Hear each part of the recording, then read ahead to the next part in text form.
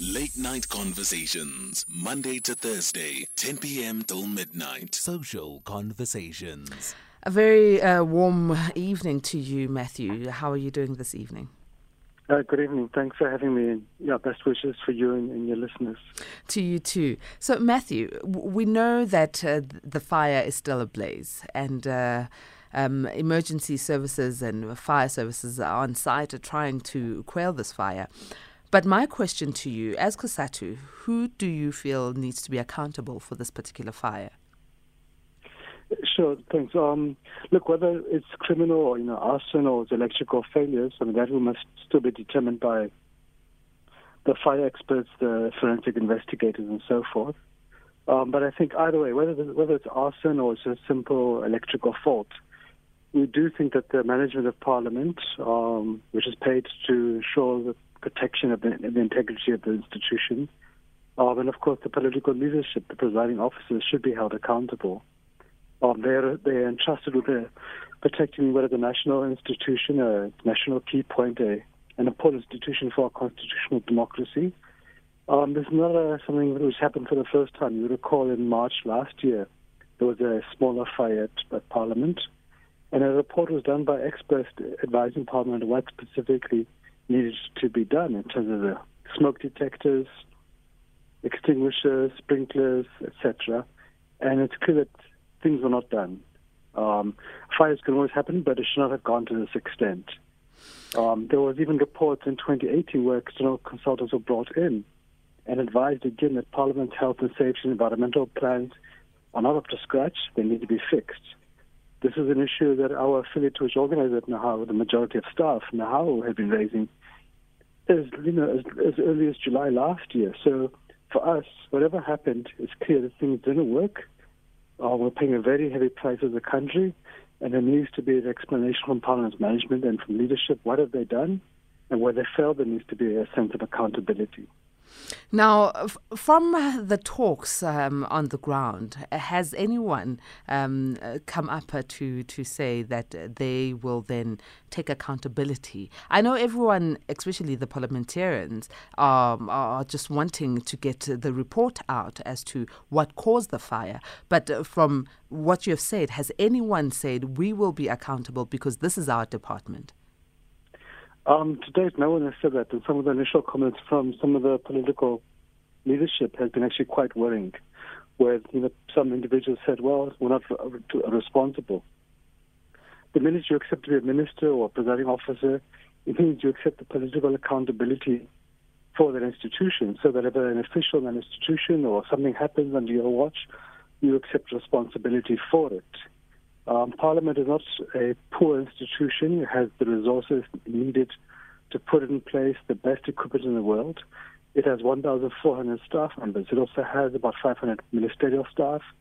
The President, the Cabinet, 454 MPs, many members of the public frequently are in its vicinity. So it has an obligation, not just under the Occupational Health and Safety Act, but politically and morally to ensure everybody's well-being. And clearly, that has not happened. You're not talking about an informal settlement, which we know doesn't have the resources, are often at risk to fires with deadly consequences. Parliament's got the resources. So to be honest, there is no excuse. We have to wait for the report to say what exactly happened and who is responsible.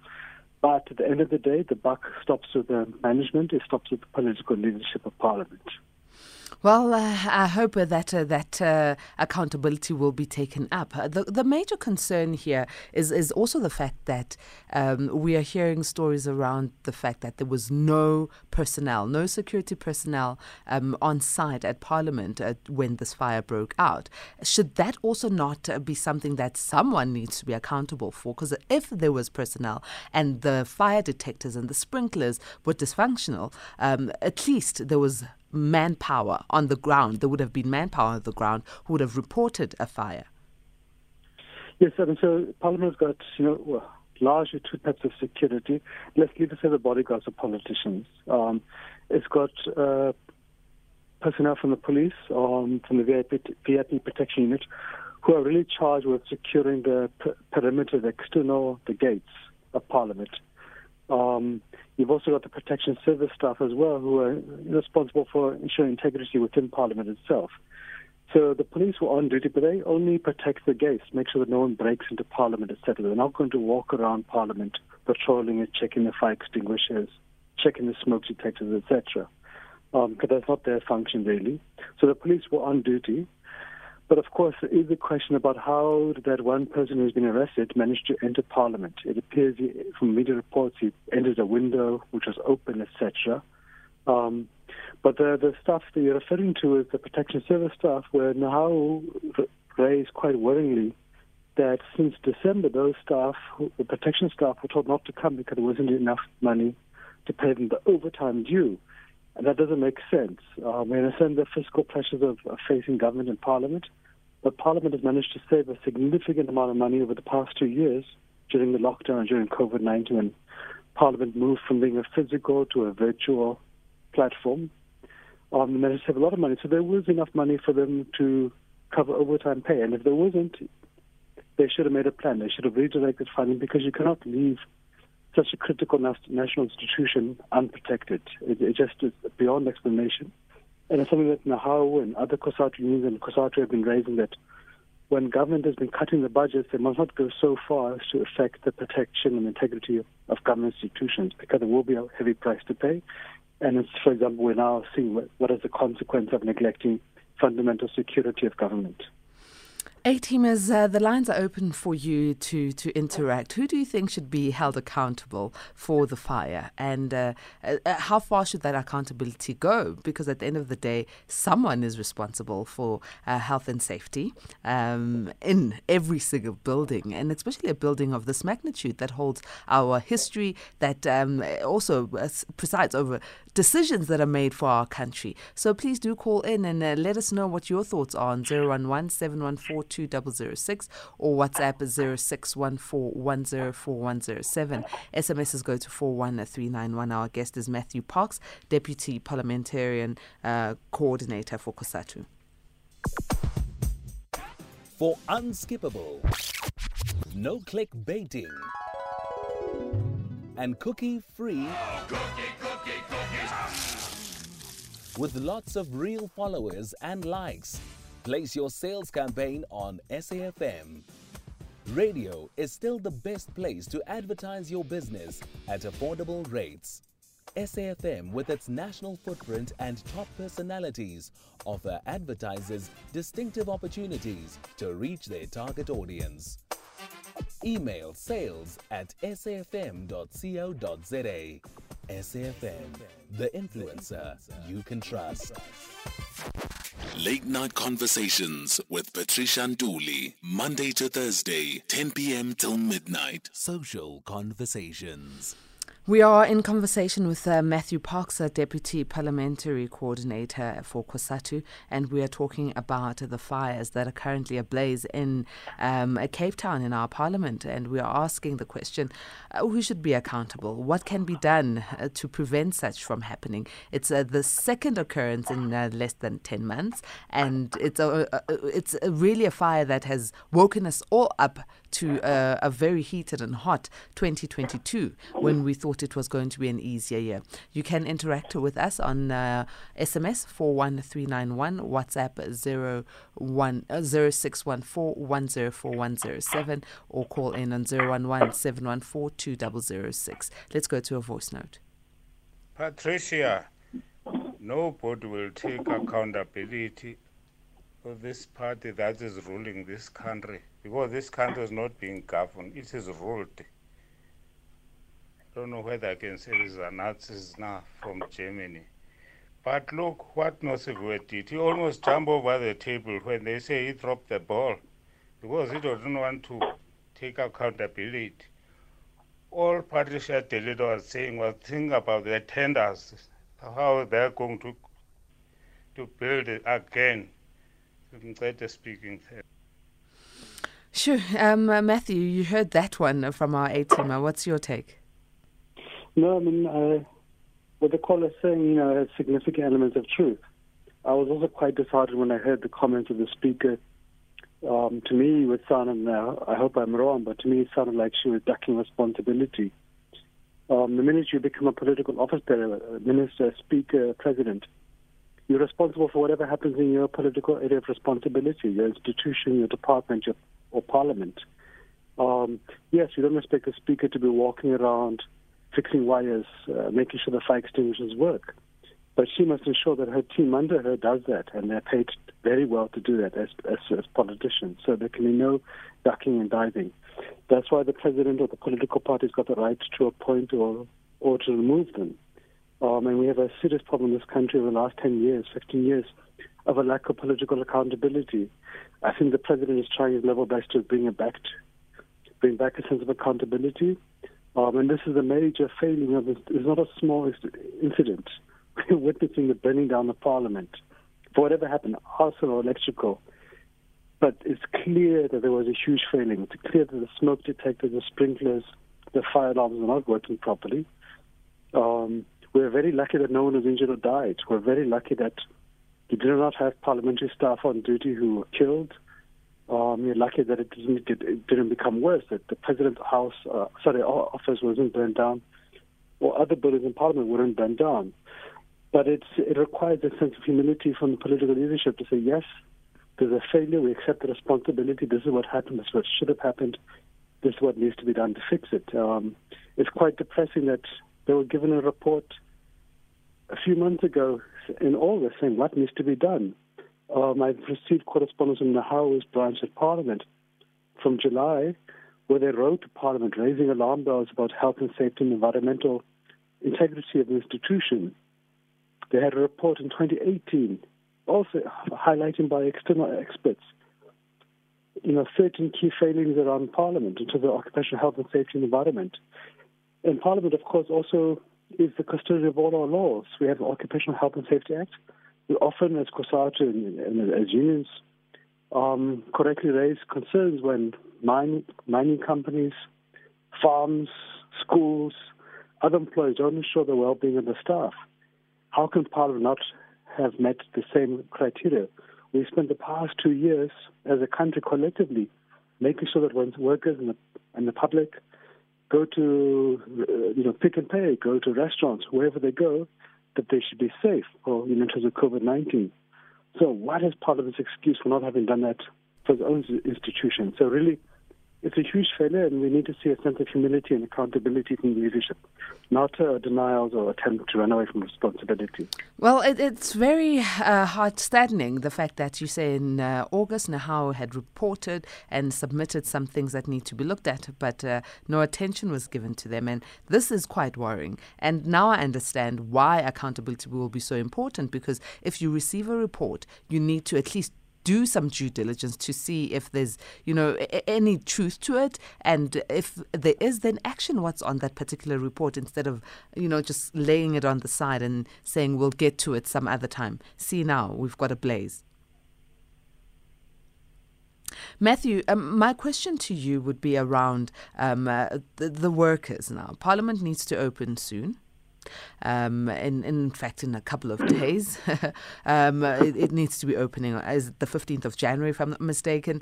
What then will happen to the workers at Parliament, their health and their safety? Because I understand that alternative buildings are being sought currently. The city of Cape Town has offered some buildings, and as well as the Cape Town Convention Centre. But what will happen to their safety if the building that they were so used to utilising has experienced what it's experiencing now, and whatever building they'll be accommodated in, how will they know that that building will be safe? Yeah. I mean, look, so Parliament has got about, just about 10 or so buildings. So what we've seen, the buildings which have been affected is basically, it's the new wing where the National Assembly is, it's the old wing where the old Assembly is. So that space is occupied by most of the ANC MPs and the staff, the Speaker, the Chief Whip, and so forth. It's the chamber where the National Assembly sits. The other buildings don't appear to have been affected. So that's, Tainhage, where the President is, the Group Chambers, the Marx Building, where the opposition parliamentarians and their staff sit. Also, the other buildings occupy the parliamentary staff. So there is still some space. Obviously, the major disruption is around the National Assembly chamber, where the plenaries of the National Assembly take place. But look, having said that, and I think one of the hidden blessings of COVID-19 is that we've all, those in the kind of white-collar work, so to speak, have moved to virtual platforms to a large extent. So, in 2020, for the first 2 months of the lockdown, Parliament didn't do much work. But after that, it did a huge amount of work. It moved to a virtual platform. So where you saw the State of the Nation address, the budget speeches, the plenaries, the committee meetings, the public hearings, all basically took place virtually. And in fact, you actually saw an increased amount of work Parliament was doing. And this is actually a real benefit of COVID-19, ironically, because it meant that people could now participate in Parliament virtually. So even if you're sitting in your house in Thohoyandou or Kofimbaba, you could participate in the public hearing at Parliament through your cell phone, through a computer or a laptop, an iPad, etc., as opposed to having to travel down physically to Parliament itself. So to be honest with you, Parliament can actually continue to do most of its work as is. Obviously, State of the Nation address normally is a physical event. But look, they can make alternative arrangements for that. They can have it at the Cape Town International Convention Centre quite easily. And it seems the Convention Centre has already offered help. I think there's been a very good gesture from the Mayor of Cape Town, who's also offered the newly revamped City Council chambers, which can take 1,000 people at the Civic Centre in Cape Town. So I think those are positive gestures, and I think that's the kind of solidarity and collective solutions you want to see, where people rally together to try to provide help. Because this is not just about Parliament, it's about the entire country. Parliament belongs to everybody, wherever they live and whatever their political views are. So I think, ironically, we're lucky actually to have had experience of COVID-19, where Parliament, to be honest with you, can continue with its work as it is. You can't go to those two buildings right now, not for some time. I think there's going to be a couple of years to repair those buildings, given the damage. But to be honest, I think Parliament can actually, with some disruptions, continue to hold the fort, and they need to do it. We need to focus on getting Parliament moving so they can hold the executive accountable. They can pass legislation, they can pass budgets, pass the taxes, etc., because you simply cannot afford any delays in that regard. And I think also just to bear in mind lastly that we have elections in 2024, so these next 2 years are very critical to the party legislation. So we really cannot afford any disruptions to Parliament's critical work.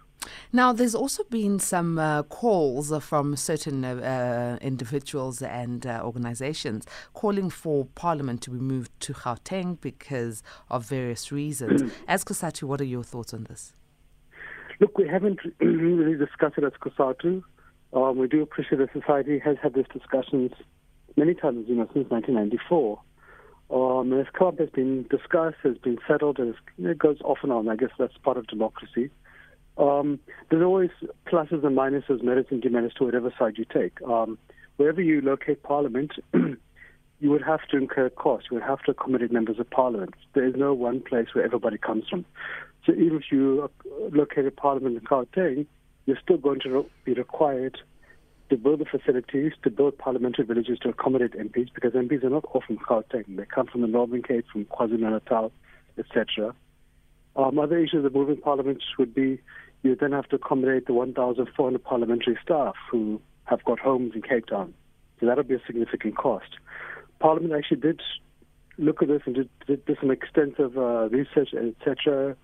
They got an assessment report done by external experts who raised significant concerns. The one concern is that the cost was estimated about 5 years ago to be about 10 billion rand. That's something the government really doesn't have. The other concern, I think, right now is that what is your priority in society? I think the Chief Whip made a good point today, which he said right now our priority is a 46% unemployment rate, huge poverty rate, poverty levels, etc. But look, to be honest with you, I think, again, and it's what the point I was raising earlier, COVID-19, I think, has largely addressed this issue because it's always an emotionally contentious and even a divisive issue, to be honest, whichever view you take. But I think the fact that COVID-19 has made a Parliament a virtual platform, so just like right now you're in Johannesburg and I'm in Cape Town, but we're having a conversation, that's the same thing with Parliament right now, that you can participate in public hearings, members of Parliament can be in the constituency in Mpumalanga, yet attend committee meetings at the same time. That government officials in Pretoria can attend committee meetings, yet remain in the offices in Pretoria and not have to spend time traveling and flying and driving or spend money, etc. So I think that virtual reality of Parliament is something we must actually retain long after COVID-19, because it really has democratized Parliament. It's saving a huge amount of time for everybody, a huge amount of public funds, etc. And it really has brought Parliament no longer really is a brick and mortar concept, a physical concept. I think, to be honest, the future is going to be more of a virtual concept, like a radio station. Doesn't matter that a radio station might be based in Johannesburg. As long as you've got reception, you've got a phone, then you're good as anybody else, you know? So I think for me, that's the way to go. It's actually academic right now, and the focus should be on the actual work of Parliament, which is about members representing the public, holding government accountable, passing laws, passing budgets, trying to improve people's lives, and not so much worried about the physical trappings of the institution. Most definitely. However, our bricks and mortar are currently under fire, and the cost of that, I mean, have you estimated how much it's going to cost to rebuild and refurbish the parts that have been damaged by water damage and also by the fire and smoke? I mean, yeah, I don't think anybody has estimated that yet.